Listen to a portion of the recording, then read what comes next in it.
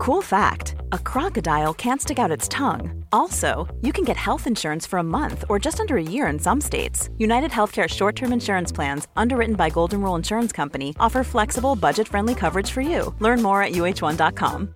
Hey, Dave. Yeah, Randy. Since we founded Bombas, we've always said our socks, underwear, and T-shirts are super soft. Any new ideas? Maybe sublimely soft. Or disgustingly cozy. Wait, what? I got it. Bombas. Absurdly comfortable essentials for yourself and for those facing homelessness. Because one purchased equals one donated. Wow, did we just write an ad? Yes. Bombas. Big comfort for everyone. Go to bombas.com/ACAST and use code ACAST for 20% off your first purchase. The Square Ball Podcast. Hello there and welcome to the show. Brought to you in association with West Yorkshire Electrical. Oh, I threw you off, didn't it? It did, yeah. I very nearly said the standard one, but yeah, different. Yeah. Talk to me about West Yorkshire Electrical then, Michael. Oh, go on. The big three. The solar panels. Yeah. The battery storage and the home car charger port. What, electrical vehicle things. charging? That's the ones. For your home and business. Plug your car in. Yeah. Only if it's electric, though. Waste of time otherwise. Very well done. Well rescued. Fully accredited electrician for your home and business. Finance available for work on your home or your business. Covering Yorkshire and beyond. Anything else to add? Good services. Yeah? Yeah. What do they specialise in? Electrical work. Yep. Things with wires in. Renewable technologies. Electrical work.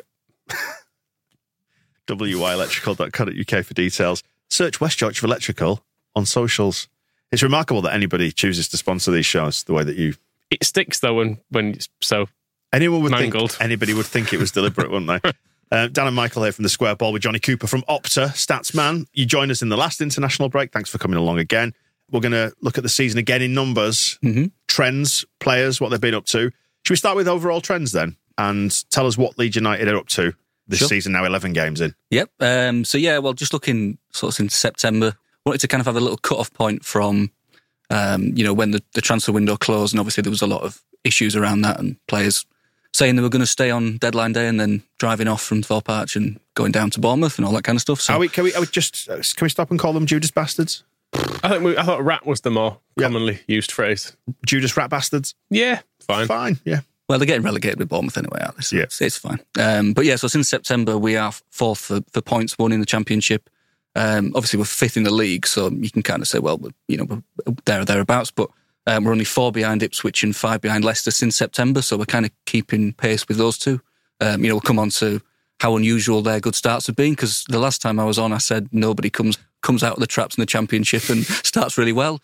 Made myself look like a bit of an idiot, but that's fine. Nothing new there. It was pointed out as well that we really did come out of the traps in 2019-20. I think we only drew one of the opening 5 games or something, didn't we? The rest we won. So I'm a fraud. That's fine. I think what we were getting at was that nobody wins 5 or 6 on the bounce. Yeah. But 10 of their first 11, no one ever does that. No one does that. Yeah. There was one team who'd won 5 out of 5 in the 20 seasons before, and then this season has been a total outlier with 2 teams, which, again, we'll come on to. But, so again, looking at Leeds since September, we're top for clean sheets, which, if you'd have said at the start of September, Leeds will be going into this international break with 5 clean sheets, you would have sent that person to a loony bin probably because of what went before with 21 games in a row conceding, and only Leicester have conceded fewer goals since the start of September, and 3 of our 4 goals were in that Southampton first half when we obviously capitulated. So that doesn't count. Yeah, that doesn't count. Strike it from the record. Exactly. Go into Opta's database and erase those goals. That was a really weird game. Just talking about games in general, it felt like we were playing in slow motion almost. We came out and it was like we were kind of shell shocked that we've kept 4 clean sheets in a row, and then 2 minutes in, somebody's just come and put a ball in our net. It was like they just froze completely and just couldn't play the normal game. That's what it looked like to me. Did you notice the trend that I spotted, which is I think we are unbeaten in the white kit, but we haven't won in either of the away kits yet? Do you know what? I saw that stat on Twitter. I didn't actually see that. I didn't know that myself. We haven't won in the away kit since Brentford, I think. That's correct. The stat, which in a non-white kit since then, yeah. Wow. Mad stat. I'm sure there's time to correct that record anyway. Fingers crossed. So we are second for shots attempted since September behind Ipswich, and we faced the fewest shots since September. So defensively, quite secure. And just on clean sheets as well, we've had as many since the start of September as we had between May 2022 and August 2023 combined, which was 5 in 7 games, and that's as many as we had in the previous 55 games. So wow. Quite surprising. It does go some way to explaining why they've replaced most of the defence and what the thinking was there, doesn't it? Yeah, it's a bit unnerving how little threat there is in some of our games now. Yep. Having watched us get mainly battered for a season, season and a half, 2 seasons, whatever it was, when it started going wrong. Yeah, to go to Elland Road now and you think they've not actually had any shots, have they? Yep. Apart from the one that goes in. I do wonder if that's partly what's impacted the atmosphere a bit. Because it's not. I'm not saying it's so one-sided, but there's so little offered by so much of the opposition that there's almost a kind of it's the do something meme, isn't it? Poking it with a stick. That was the QPR game. Was a really dull game to be at because QPR just didn't offer anything going forward, so it was quite difficult to. I think that a lot of people said after the atmosphere was really, really bad in that game, but there wasn't really anything to shout about apart from we scored early and then I think it was the earliest we'd scored in a home game and then held on to win 1-0 since 2020 against Burnley, and that was behind closed doors and in front of fans since 2012. Wow. So we don't really score early and then just either not score again or not concede a goal. So it was off brand, basically, so everyone was confused. So everyone was confused, that explains it. Yeah. There you go, science for you. Why are we just taking a lead and winning? Boring. Yeah. Let them score a couple, we'll have a comeback. And also, I think the atmosphere at that game as well, probably affected by the sickening injury to Pat Bamford at the end. Yeah. That tackle. Yeah, nobody likes to see that left. Everyone was leaving feeling a bit sick after that one. They just hope he's all right. Yeah.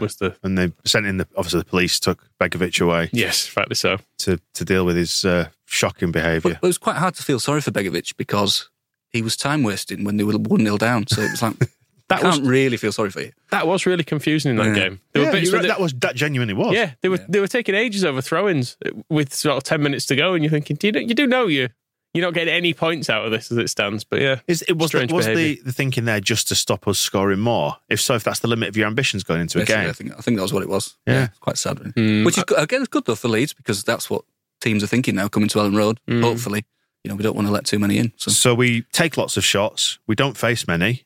Yeah, that's actually it's the biggest positive differential in the league this season that we've had 73 more shots than we faced in the Championship. So wow, which is we're good, aren't we? Better in attack. Quite good. Just thinking about time wasting, do you have any stats about ball in play time? We do. I don't have them to hand, but yeah. Homework for next time. A look. Because we were kind of bottom of the list, weren't we, last year for a lot of this? Yeah, I will have a look actually and see where we are. Yeah, it feels like we're actually getting to watch some football this year, which was a nice break because it was a lot of. Even when the ball was in play, you wouldn't really necessarily describe it as football, would you? A lot of last year, it was just it was football in name. It was football in name, but maybe not. It didn't pass the eye test in the same way that maybe some of the previous football that we'd seen under previous managers perhaps did. Is the fairest thing to say. Yeah. Good home form as well. Yes. So yeah, still unbeaten at home. There's only a handful of teams still unbeaten at home as well. Unbeaten in our first 6 home league games. First time since 09-10. Obviously got promoted that year. I don't think we lost at home till February that year. And that was Walsall. When Gary McSheffrey scored. Completely plain sailing that season, wasn't it? Easy, yeah. Second half of the year, no problems. We did go up. I mean, doesn't feel like Leeds United are going to be that stressful this season, but you never can tell, can you? We've got decades of evidence to say. Yeah, you've got to remember how that season started. This is the League One promotion year for anyone who's not aware of it. That season started looking like we were going to absolutely piss the league. I think that's actually the season I started betting against Leeds. What, because it was so one-sided the other way? Because I think I looked and you could, about 6 games in, we were such huge favourites to go up. You could bet on us not going up, and it was like, ended up being like 5-1 for us not to go up, and there were only a handful of games in. It's like, this is Leeds. We can definitely make a mess of You this. haven't seen us, there is a huge distance. There's probably a points deduction to come. There's a managerial change. There's 2 or 3 players leaving. Like there was a long way to go in that season. I mean, we did get there. But I think down to 10 men and a goal down on the final day, it didn't feel like that comfortable, did it? Bit much. It was a bit much. A bit extra. But it was also one of the best days of my life, so fine. Yeah. One of the things about looking at like the second half of that season, how bad it was, 2009 as a year, I think it's one of the most wins by a team in a single year in league history, English league. We won something like 32 league games across 2009. We were really good. It was like the first half of the first season, 08-09, we struggled.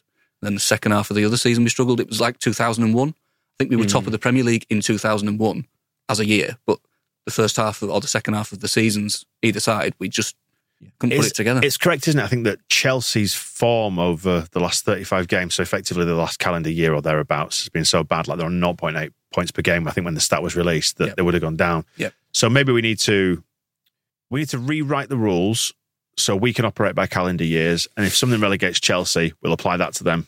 Fine. I can't foresee any complications with that system whatsoever. So good home form. What other trends have we got then from this season? Yeah, scoring first. That was something again that I mentioned on the last podcast. That I don't think at that point we'd scored first in a game. And I came on and said, once we do, I think we will start seeing the team playing well. And 4 games we scored first, 4 wins.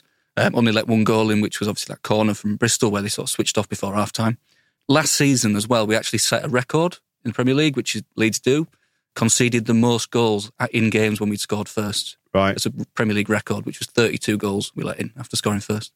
It's almost like we had no idea what to do with a football. Basically that, yeah. So we just couldn't...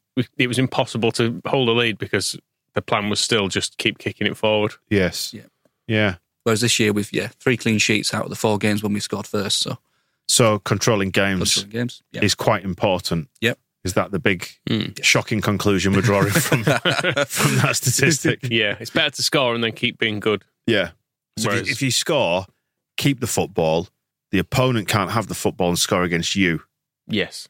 Well, teams have to come at you a bit more, don't they? If you score first, they have to at least go and attack and get a goal. And unless it's QPR. Unless it's QPR. I mean, Bristol had a bit of a go, I guess. I mean, the last 3 home games, we've only faced 11 shots in open play across all 3. So I've noticed from both the Millwall and the Bristol game, it felt like they started the game trying to come at us. But then you got 10 minutes in, you felt, well, they've had quite a go at this, but they've not actually come close to scoring at this point.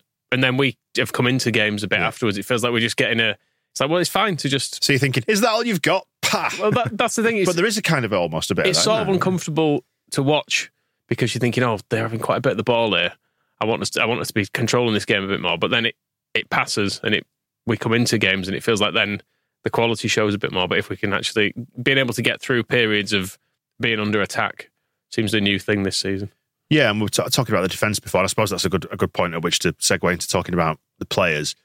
You wonder what sort of boost that has, contrasting this season with last season, to the likes of Pascal Struijk, the big sexy pirate, looks a lot more assured. And I know we're down a level, but maybe it's a good thing to drop down a level and regain your confidence and just remember doing all the things that made you good in the first place. Yeah. But also Elland Road, who shipped an awful lot of goals and looked like he was almost broken towards the end of last season compared to now where clean sheet's going to be such a confidence boost. Yeah, absolutely. And the style of play as well, obviously, with passing the ball more.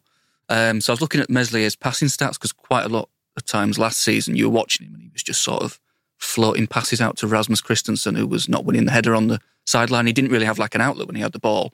So under Farker, he's at 77% passing accuracy, and that had dipped to 64% under Gracia and 55% under Marsh. And it was 75% under Bielsa when we had a bit more of a, playing out from the back sort of plan. Yeah. So I think it's good for his confidence. When he's got the ball at his feet, we're playing out from the back, but he's got Ampadu coming short for the ball, or he can clip it out to the wide men. I think it does give him a little bit more confidence. Passing the ball a lot shorter as well. 67% of his passes have been short, and that was down at 41% under Marsh. So he was kind of just knocking it long, and then it was just coming straight back at us. So yeah, and he's also another stat that we've got at Opta is starting sequences that then lead to shots. So it's quite good for goalkeepers who are passing the ball out. So he started 6 of those that have led to a shot, and that's the second most of any goalkeeper. So our style of him starting the attack and then... Do you remember how put out we all were? Oh, not necessarily put out, but thought, well, we'll have a dig back at you because you said that, about Scott Parker describing our scripted patterns. Yeah. And actually looking back on it, you can see he was probably right to a certain extent. And because you see more of it now, don't you? And I think we saw Bielsa and we've seen this, and you now realise what he was getting at. And I think the point he was making is you've got to know how to stop those scripted patterns being executed. Yeah. And I think that's, given the level that we are, you're seeing many teams not able to do that in this division because we've got fundamentally better players who are able to turn out of tight spots. Jesse Marsh, don't write a script, the opposition can't know it. Yeah, that's how I'm thinking. But do you know what I mean? So like the thing that provoked that thought was thinking about Elland Road, just knowing that he's got these players to pass to and they'll be there and Ampadu will drop deep for him. And if it's not Ampadu, then maybe it's Kamara, or you go out to the centre-backs or the full-backs, whatever it might be. He's got those options in front of him, and what that level of certainty must do to his confidence, not just the clean sheets, but knowing what he's supposed to do most of the time. It's fundamentally different in this league though, isn't it, as well, because we have, generally speaking, better footballers. So the teams know if they press, we can likely pass around them And if they've all pressed and we're passing around them, there's going to be big gaps behind. It's what Man City do, isn't it? The press has got to work, hasn't it, if you're going to do it. I like it as in one of the recent shows to like being like Man City. And I didn't mean it in the sense that we are as good as Man City, but if you look at the quality like difference between us and the opposition, there must be a degree of that. I think you're right. Yeah. Let's just stick at this level with good players. It's so much more fun. It is more fun. That's what Moscow said before, wasn't it? Like win it every year and never go up. Yeah, you got to. But trouser the money And keep the players. Say they can't leave. Make it more like sort of 1950s-ish. Keeping them prisoners. Where you just say they've got an offer of a better move, but you just like, nah, stay here. Yeah. I wonder if the crowd will ever sort of come round to the passing out from the back fully. Because you do always hear that, what are we doing with the ball? I think we're getting there a little bit. Yeah. I think now people see what Farke's trying to achieve with his football and his patterns of play out from the back. Yeah. And also just controlling the game and sometimes slowing it down and just having possession of it, giving everybody a chance to recover, pass it around the back, and then just wait for your opportunity. I think seeing that there is control of it and that there's a plan at the end of it makes a difference. I feel like there was a crossover period where probably, truthfully, the end of Bielsa when things weren't going as well, and then carrying on through other managers where we were still used to playing out from the back, but there was no actual plan for playing out from the back. So it was just loads of pissing around and then eventually twatting it along anyway. And you sort of thought, well, you've just created loads of risk in the first phase of that, and then because you've run out of ideas, you've just gone, that's fine, just fucking knock it to Brendan Aronson's head. Brilliant. Whereas now, how many times do you see like the deep line midfielder drop in, pick the ball up, and you see the fullback go up the line and they do that triangle? Kamara, which was the goal? Was it the first Bristol goal? Or was it the QPR game? I can't remember. Where he came to get it and he just dropped his shoulder. Yeah. That was brilliant, man. That's I loved that. It was just such a simple thing, and just that situational awareness where he just took about 3 players out in one go. Yeah. Ampadu, Kamara and Gray actually all seem perfectly happy of receiving the ball and turning and moving with it as well, whereas it felt like last year you were looking probably for Rocker to do that. Adams was more of a destroyer, so you could kind of accept him just playing the way he was facing and stuff, but like Rocker was the person you thought, no, you're like meant to be controlling this midfield in the way Ampadu does now. Like, I take some responsibility, take the ball, turn, run with it, look for a pass, and it feels like all the central midfielders we now have are actually doing that. Yeah. In terms of building from the back, then we spoke about the defence and the change in the defence, and like I say, it has to be one of the big factors in the improved form, doesn't it? It's putting like Rodon in. We've got Byram in at full back. Jed Spence's due to come in. So what have we seen from the new guys that have come in? Yeah, well, looking at Rodon, obviously Rodon's been a really successful signing so far. Although just a slightly ironic point before we start praising him, he's the only player in the Championship this season to have scored an own goal and got a red card. Right. So get him out. Yeah. We've still got Liam Cooper on the books, so I have faith. Still there. This time, yeah. But I was looking at like the stat. Obviously, Cooper played ahead of him at Southampton, and everyone was like, "Why have we not put Rodon back in?" But I can kind of accept it that we kept a clean sheet with Cooper, so that's fair enough. But we've conceded 5 goals with Rodon on the pitch, which is one every 135 minutes, and then without him on the pitch, we've let one in every 72 minutes. So quite a big difference. Obviously, part of that was him getting sent off against Hull. We didn't concede in that game, to be fair, but that obviously affects it a little bit. 5 games in a row without letting a goal in an open play with Rodon on the pitch. Right. And he's second for aerial duels won per 90 minutes in the Championship, behind a guy called Jordan Storey, who plays for Preston. Now, I don't know if you two feel the same, but I look at Championship players now and I don't recognise many of them. I keep thinking, where's Greg Halford? Like, why is he not top of this list? Absolutely. I've said it a few times on recent shows. I don't know who most of the division is, and I feel like an arrogant Premier League prick when I have the thought, but I go, oh, that's Naki Wells. I recognise you. Rest of you. Yeah. I do feel bad, but I really don't know a lot of these players. It's bad. But when we got out of the Championship and we were in the Premier League, you completely divorce yourself from it and like you look down your nose at it, don't you? But whereas obviously we've ended up back there, tail between our legs. We're back in. Although now we can look at Chelsea in the Premier League and have that same feeling. Yeah. Very going. Yeah. No idea. Yeah. These are all Football Manager regens. And you go, you spent £50 million on him. Wow. Never heard of him. The Square Ball Podcast. Does Brendan Aronson just need more confidence? That was one of the questions we asked on this week's Members Show. I don't know how much more confidence he needs living in Berlin unless he's been wandering around deserted warehouses in a long coat listening to industrial noise. Terrified, locked in the basement of a sex club. With techno pumping in the distance. Where's Milana? To listen to the Members Show, get priority access to the Match Ball and all our shows ad-free, become a TSB Plus member at thesquareball.net/plus.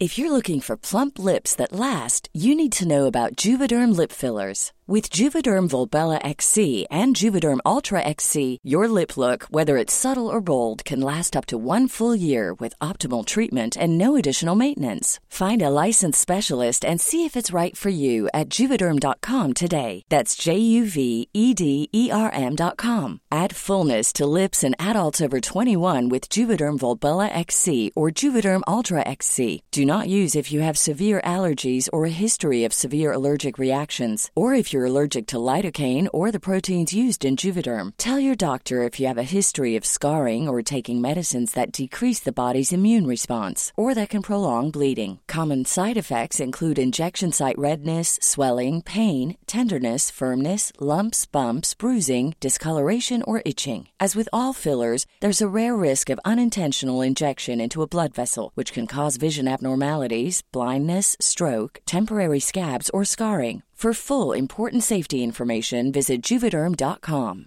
You should celebrate yourself every day, but some days you should celebrate with jewelry. Whether you want to commemorate an unforgettable moment or just bring some added sparkle to your collection, Blue Nile can offer you expert guidance and a wide assortment of jewelry of the highest quality at the best price. Go to BlueNile.com today and experience the ease and convenience of shopping Blue Nile, the original online jeweler since 1999. That's BlueNile.com. BlueNile.com. Quality sleep is essential. That's why the Sleep Number Smart Bed is designed for your ever-evolving sleep needs. Need a bed that's firmer or softer on either side? Helps you sleep at a comfortable temperature? Sleep Number Smart Beds let you individualize your comfort, so you sleep better together. J.D. Power ranks Sleep Number number 1 in customer satisfaction with mattresses purchased in-store. And now, save 50% on the Sleep Number Limited Edition Smart Bed for a limited time. For J.D. Power 2023 award information, visit jdpower.com/awards. Only at a Sleep Number store or sleepnumber.com.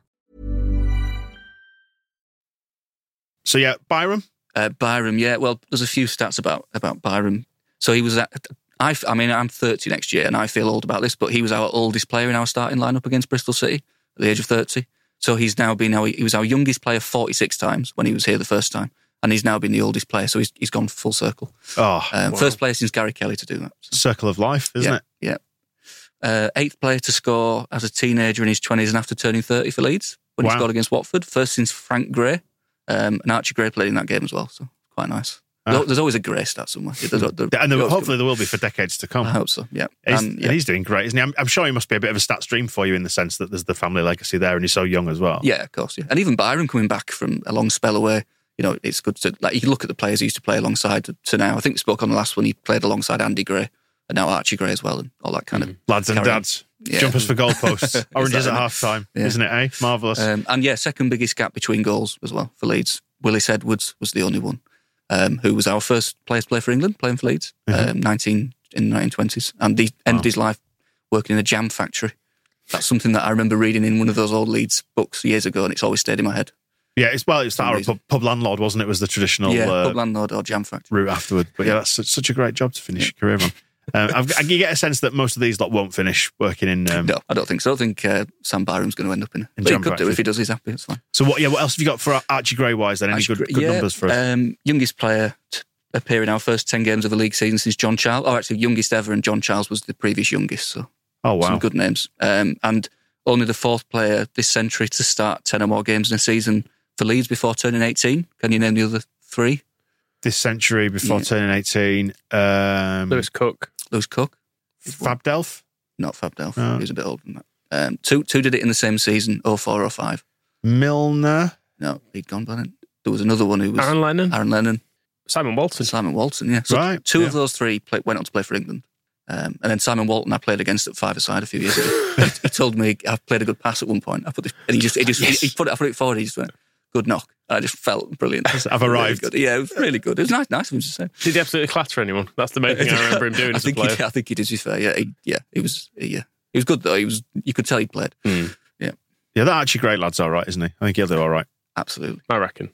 He's such You've got such an eye for a player, you have. Honestly, mate. I don't know how you pick him out. One to keep an eye on as well. I don't know if you know, he's got a younger brother. kid called Harry Gray. Yeah. Mark my words, in years to come, there's a chance. Talking football dynasties, there's a guy at Man City called Haaland. Right. His dad played for Leeds. If you know it, he looks pretty. What was his dad's name? Promising. Alfred, I think. Yeah, like right. That. Okay. Yeah. But I'll keep an eye on him. I will do. Yeah.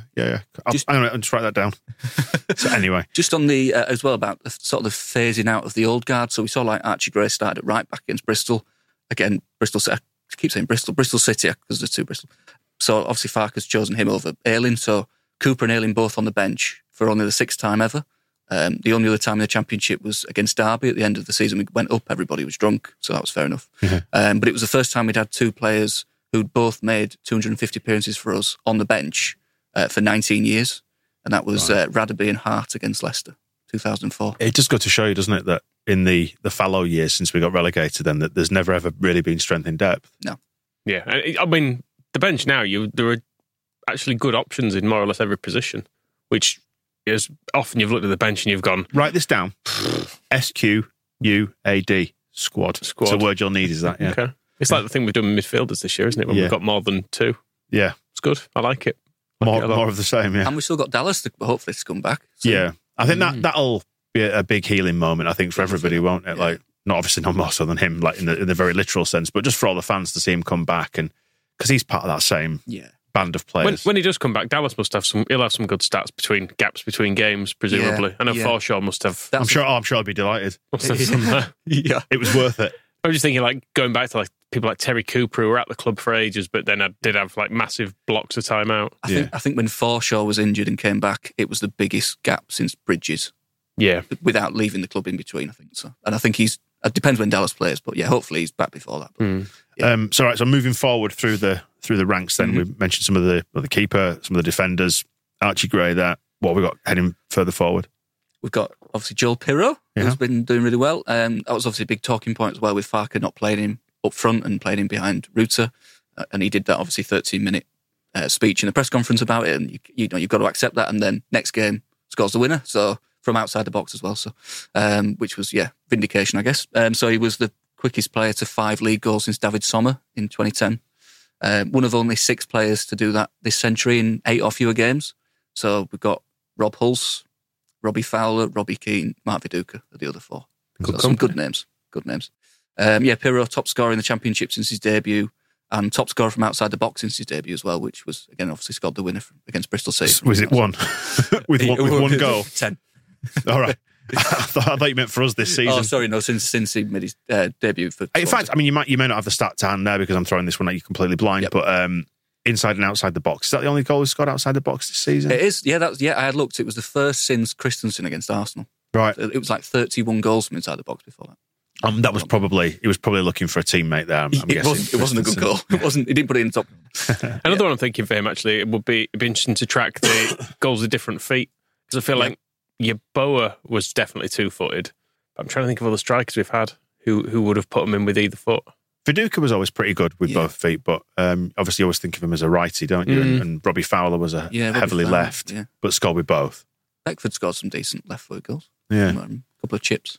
He's also our leading league scorer in 2023, even though he only made his debut 2 months ago. That says a lot, doesn't it, about the way things went towards the back end of last season? Yeah. Wow. I think the other one I put on Twitter was the 3 goals in his first 2 away league appearances, the first since Michael Bridges, and then played alongside Pascal Struijk, who was born on the same day as Bridges scored that. Did Bridges picked up on that fact, didn't he? I think he retweeted it, I liked it, yep. Yeah, he did like that. I think I had, last time I came on, I actually had, this is a terrible thing to admit actually, but a list of players who were born on days when we'd done something good, like had a good game. So Meslier was born on the day we drew 0-0 with Roma in the UEFA Cup, right? When Nigel Martin had a great game, so it was a good day for goalkeepers. Yeah, the football gods. Maybe they do look down on us favourably sometimes, I don't know. Fellow Dutchman then, Crescenzio Somerville. Yep. Well, Somerville and Ruta have been linking up well. I think it was Somerville who put that ball in when Ruta put the ball over the bar for the chance the other day, was it? Yep. But they've created 14 chances for each other in the Championship, which is the most of any duo, despite only playing 540 minutes alongside each other. So the most they could have done was 990 this season. And that's one every 39 minutes on average. So they are linking up. That's well. good. So basically 3 per game if you play every game. Wow. Yeah, which is good. So, on that chance that Ruta missed, I think, was that 0.8 XG? Yeah, I thought you might ask me that actually. How do you get higher as an XG? Does it have to be like... Yeah. because I mean, it was a tap in from I don't know, 2 foot away, something like that. It was closer to 6 yards out. Was it? Yeah, I suppose it was sort of like the angle as well. Maybe he was putting it in. Yeah, we'd have to have a look into the. Just trying to think of any bigger chances missed because it's. Well, that basically means 4 out of 5 times historically that chance gets put away. So I think it's higher. Well, do you want a job? Do you want a job? Tell the stats man. Not having it. I'm not having it. That's got to be higher. Yeah, I mean, I think from an emotional point of view, it is, isn't it? You go, well, that's got to go in. You've not put it in, but it was put across to him pretty quickly, and the fact that he managed to miss it, and the XG is 1 in 5 chance of missing it. Happens, doesn't it? I mean, you or I would miss it 1 in 5, definitely. But, he's good.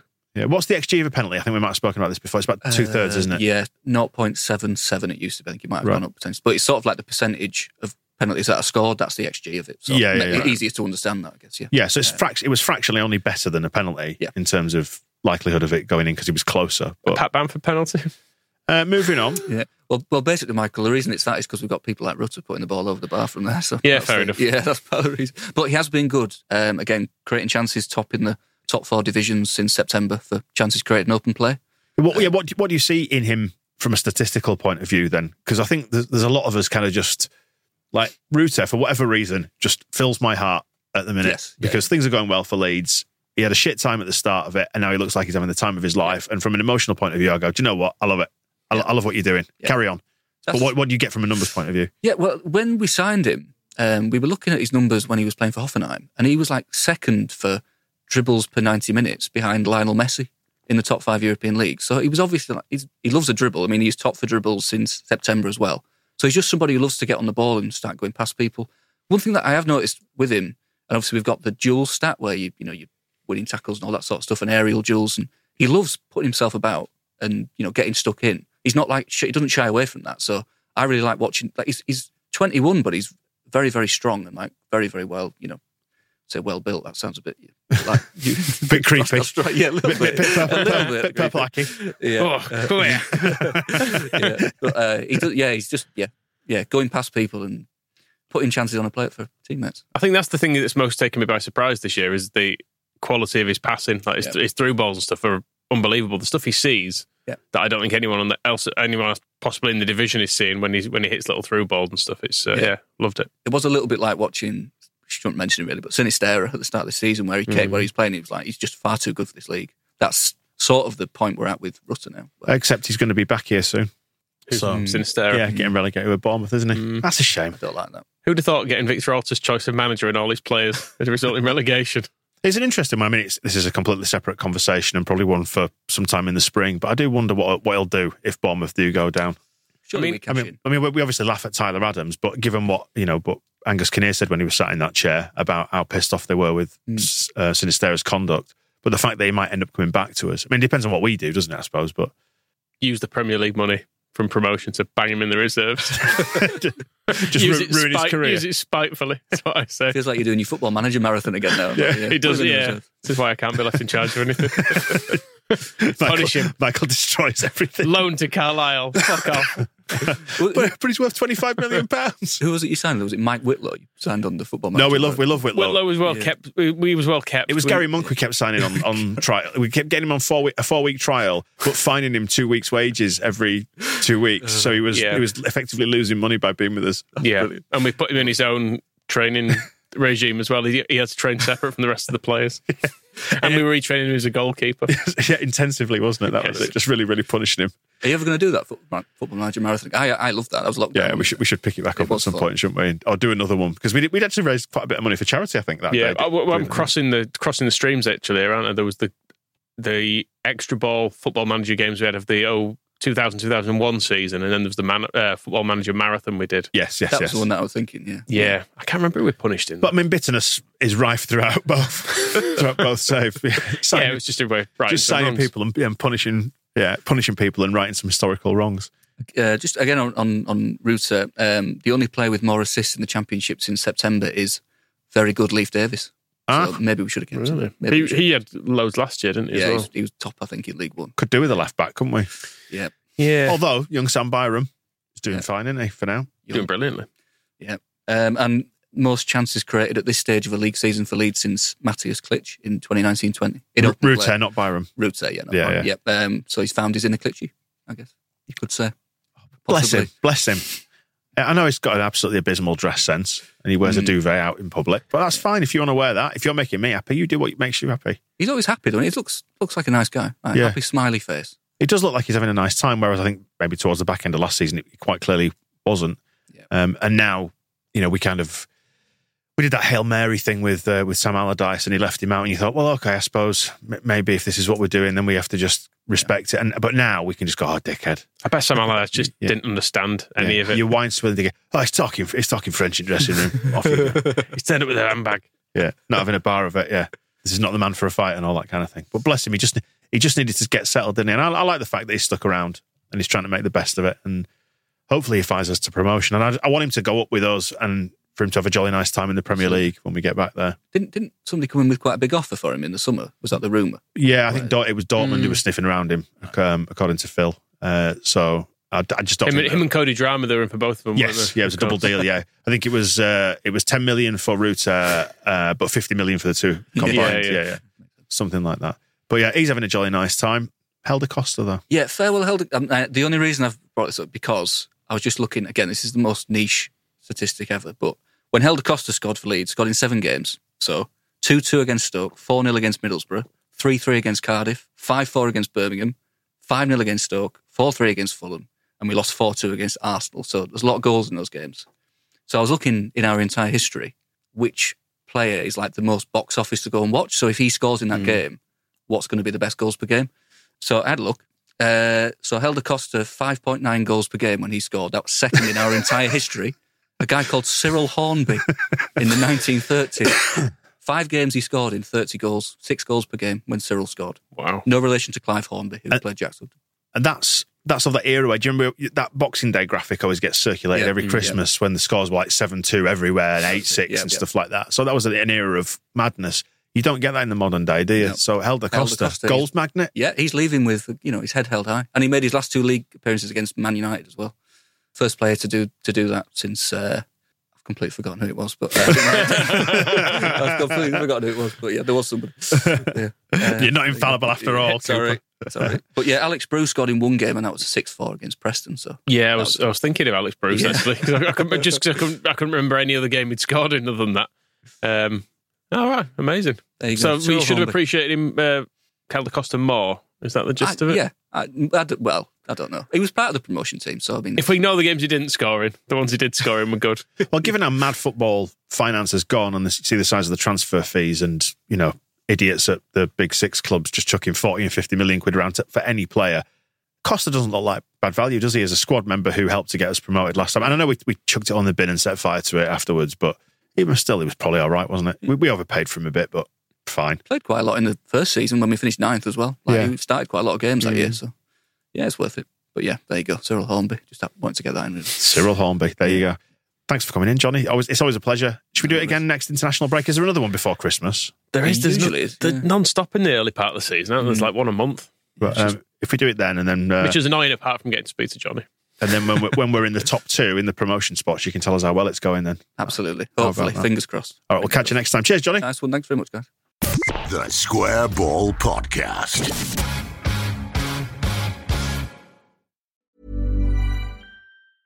Mom deserves the best, and there's no better place to shop for Mother's Day than Whole Foods Market. They're your destination for unbeatable savings, from premium gifts to show-stopping flowers and irresistible desserts. Start by saving 33% with Prime on all body care and candles. Then get a 15-stem bunch of tulips for just $9.99 each with Prime. Round out Mom's menu with festive rosé, irresistible berry chantilly cake, and more special treats. Come celebrate Mother's Day at Whole Foods Market.